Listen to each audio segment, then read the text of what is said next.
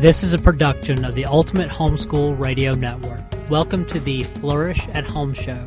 Your host, Mary Jo Tate, is an international book editor, the homeschooling mom of 4 boys, and the author of Flourish, Balance for Homeschool Moms. Mary Jo loves to help moms find peace, order, and balance by sharing practical tips, inspiration, and encouragement. Visit her website at flourishathome.com. And now, here's your host, Mary Jo Tate. Hi, I'm Mary Jo Tate. Welcome to the Flourish at Home Show. Are you often discouraged and overwhelmed? Are you paralyzed by a to-do list so long that you don't know where to start? Are you drowning in clutter so that you can never find what you need? Do you easily get distracted and lose your focus? Do you feel guilty that you don't meet someone else's supermom standards? And do you drag through each day exhausted, thinking only of how much longer it is before you can finally collapse into bed just to get up and start all over again the next day? Would it surprise you to learn that other moms have faced all of these challenges? I've certainly struggled with all of them myself. The truth is that no one can do it all. No one. We all have to make choices about what we can realistically do from our seemingly impossible to-do list. Every single one of us has to find peace in the space between the ideal and reality. In practical terms, a lot of this boils down to managing our time well.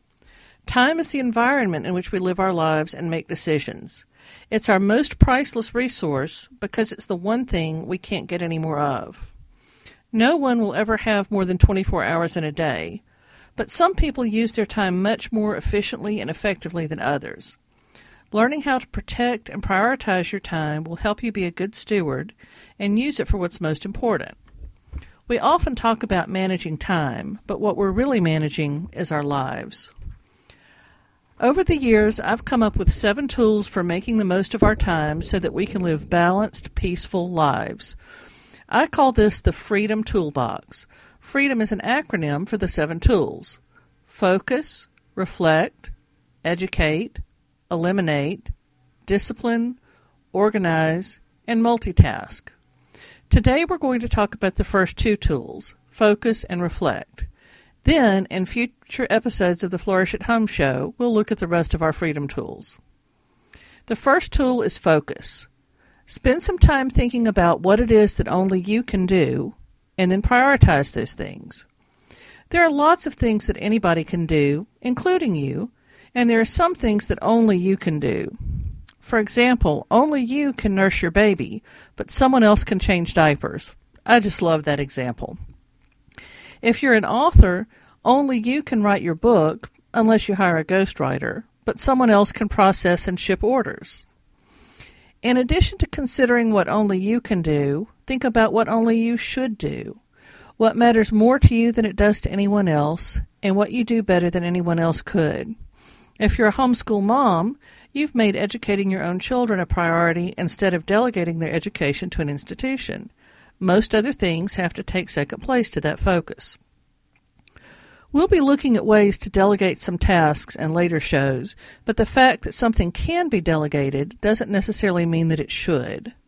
That's why you must begin by identifying your priorities and focusing on them. Goethe said, "The things that matter most must never be at the mercy of things that matter least." The things that matter least often appear more urgent than the things that matter most.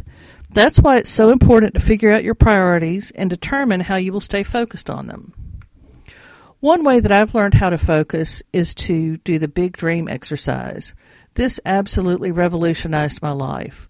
In 2004, a dear friend, Louise Jones of California, challenged my mastermind team to answer 3 important questions. What would I be doing if nothing stood in my way?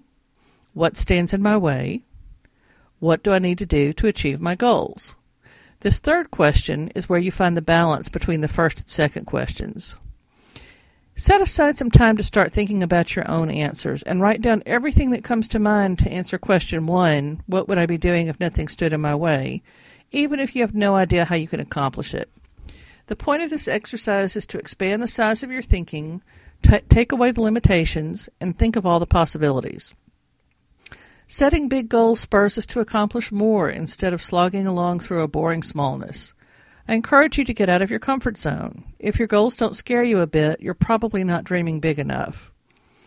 If you'd like more information about the Big Dream exercise, listen to episode 12 of the Flourish at Home show, which is available in the archives at flourishathomeradio.com. Another way to focus is what Jim Collins calls the hedgehog concept. This is particularly useful if you have a home business. In his book, Good to Great, Jim Collins talks about 3 overlapping circles. The overlap among these circles is where you can truly find what you should focus on. The first circle is, what can you be the best in the world at? If that sounds a little too ambitious, think about what you can be the best at in your field or in your country. What can you be the best at in your state? What is it that you are really gifted at and where you really excel? The second circle is what drives your economic engine. This refers to how your business will make money. The third circle is what you are deeply passionate about. Even if you're good at it, if you don't care about it, you'll burn out really fast. Now, even if you don't have a business, you can apply the hedgehog concept within your family. What are your gifts and talents? What are the gifts and talents of the other people in your family? What are you deeply passionate about? This might include an area of ministry or service. How will you be a good steward of the gifts, the talents, and the money that God has given to you? Another important thing to remember about focusing is to do what you can. Thinking big is important, and I really encourage it, but remember that you don't have to do everything all at once. If you have a new baby or a serious illness in the family, that's not the time for stretching yourself any further. Just getting a decent night's sleep may seem like an incredibly huge goal. But, on the other hand, don't wait for the perfect opportunity to work toward your goals. You need to stretch and grow. Don't wait for someday to do what matters most. As Teddy Roosevelt said, do what you can with what you have where you are. Our first tool in the Freedom Toolbox is focus, and now we're going to look at the second tool, reflect. Zig Ziglar said there are 2 sure ways to fail: think and never do, or do and never think. It's important to take action, but action has to be founded on reflection. Reflection forces you to be honest with yourself, so it helps you find your focus, identify what you should do, set appropriate goals to match your priorities, and evaluate how well you are accomplishing those goals. I encourage you to schedule time at the end of each week, month, and year to look back and plan ahead. Setting goals keeps you from being haphazard and flying by the seat of your pants. I've found that the best tool for balancing a busy life is setting yearly and weekly goals in 3 categories. 1, personal, 2, family, and 3, business. Dividing commitments into those areas, literally into 3 columns on a page, helps you see whether things are in balance. You won't always have a perfect balance among the categories each week, and it's not just about the number of items in each group. Some weeks will necessarily lean more toward business or family or personal commitments than others. But if you have 25 items in the business list, 5 in family, and 0 in personal for several weeks in a row, you're headed for burnout fast. Use these 3 areas to plan your year and your week. I take half an hour every Sunday afternoon to review the past week and plan for the week ahead. For more information about how to set goals that will make a difference in your life, check out episode 11 of the Flourish at Home show at flourishathomeradio.com. An important aspect of reflecting is asking yourself tough questions. Be honest about your motivations. Why are you spending your time the way that you're spending it? Are you doing it for praise? Are you doing it for glory? Are you doing it for God? Are you doing it for the sake of your reputation? Are you doing it for your family? Are you doing it out of duty? Are you doing it out of fear? Understanding your motivations for what you do will help you when we get to the Eliminate tool in a future show. If assessing your motivations is hard for you, and it really can be, you might need a friend, a coach, an accountability partner, or a mastermind team to help you. It's so easy to be blind to things in our own lives that someone else could readily see in us. When I'm coaching clients one-on-one, I sometimes realize that I need to remind myself of the advice I'm giving them. Now, in order to reflect, we have to have some quiet time and some solitude so that we can think clearly without interruption. I understand that if you have very young children or very many children, you may be laughing or rolling your eyes at this point.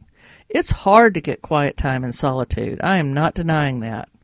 It's just not easy to set aside time or find a place to be alone. Frankly, I get a lot of my best ideas in the shower. It's the one place where nobody can interrupt me. But I encourage you to take whatever opportunity you can find to think and reflect.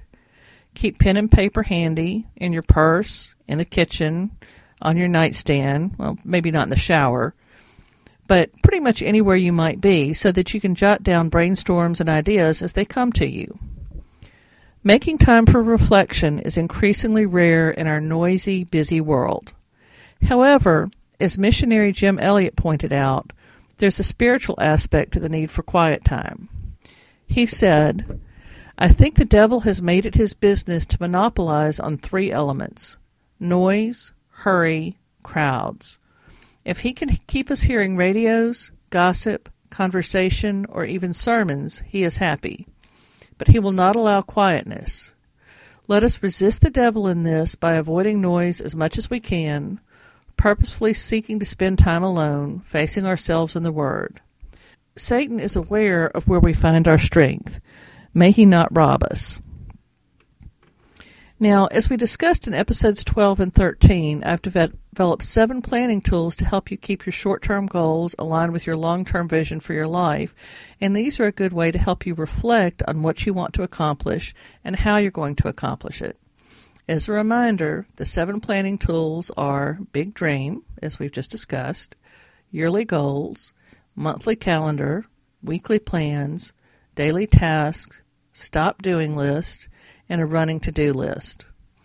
If you'd like more information to help you manage your time so that you can live a more peaceful, balanced life, please visit my blog at flourishathome.com, where you can get a free ebook called From Frazzled to Focused. Or, if you want my entire system, you'll also enjoy reading Flourish, Balance for Homeschool Mom, a print book also available in ebook form that's available through my website and other online vendors. Thanks for listening, and I'll see you next time on the Flourish at Home Show. Thanks for tuning in to the Flourish at Home Show. For more encouragement, visit Mary Jo at flourishathome.com. The Flourish at Home Show is a production of the Ultimate Homeschool Radio Network.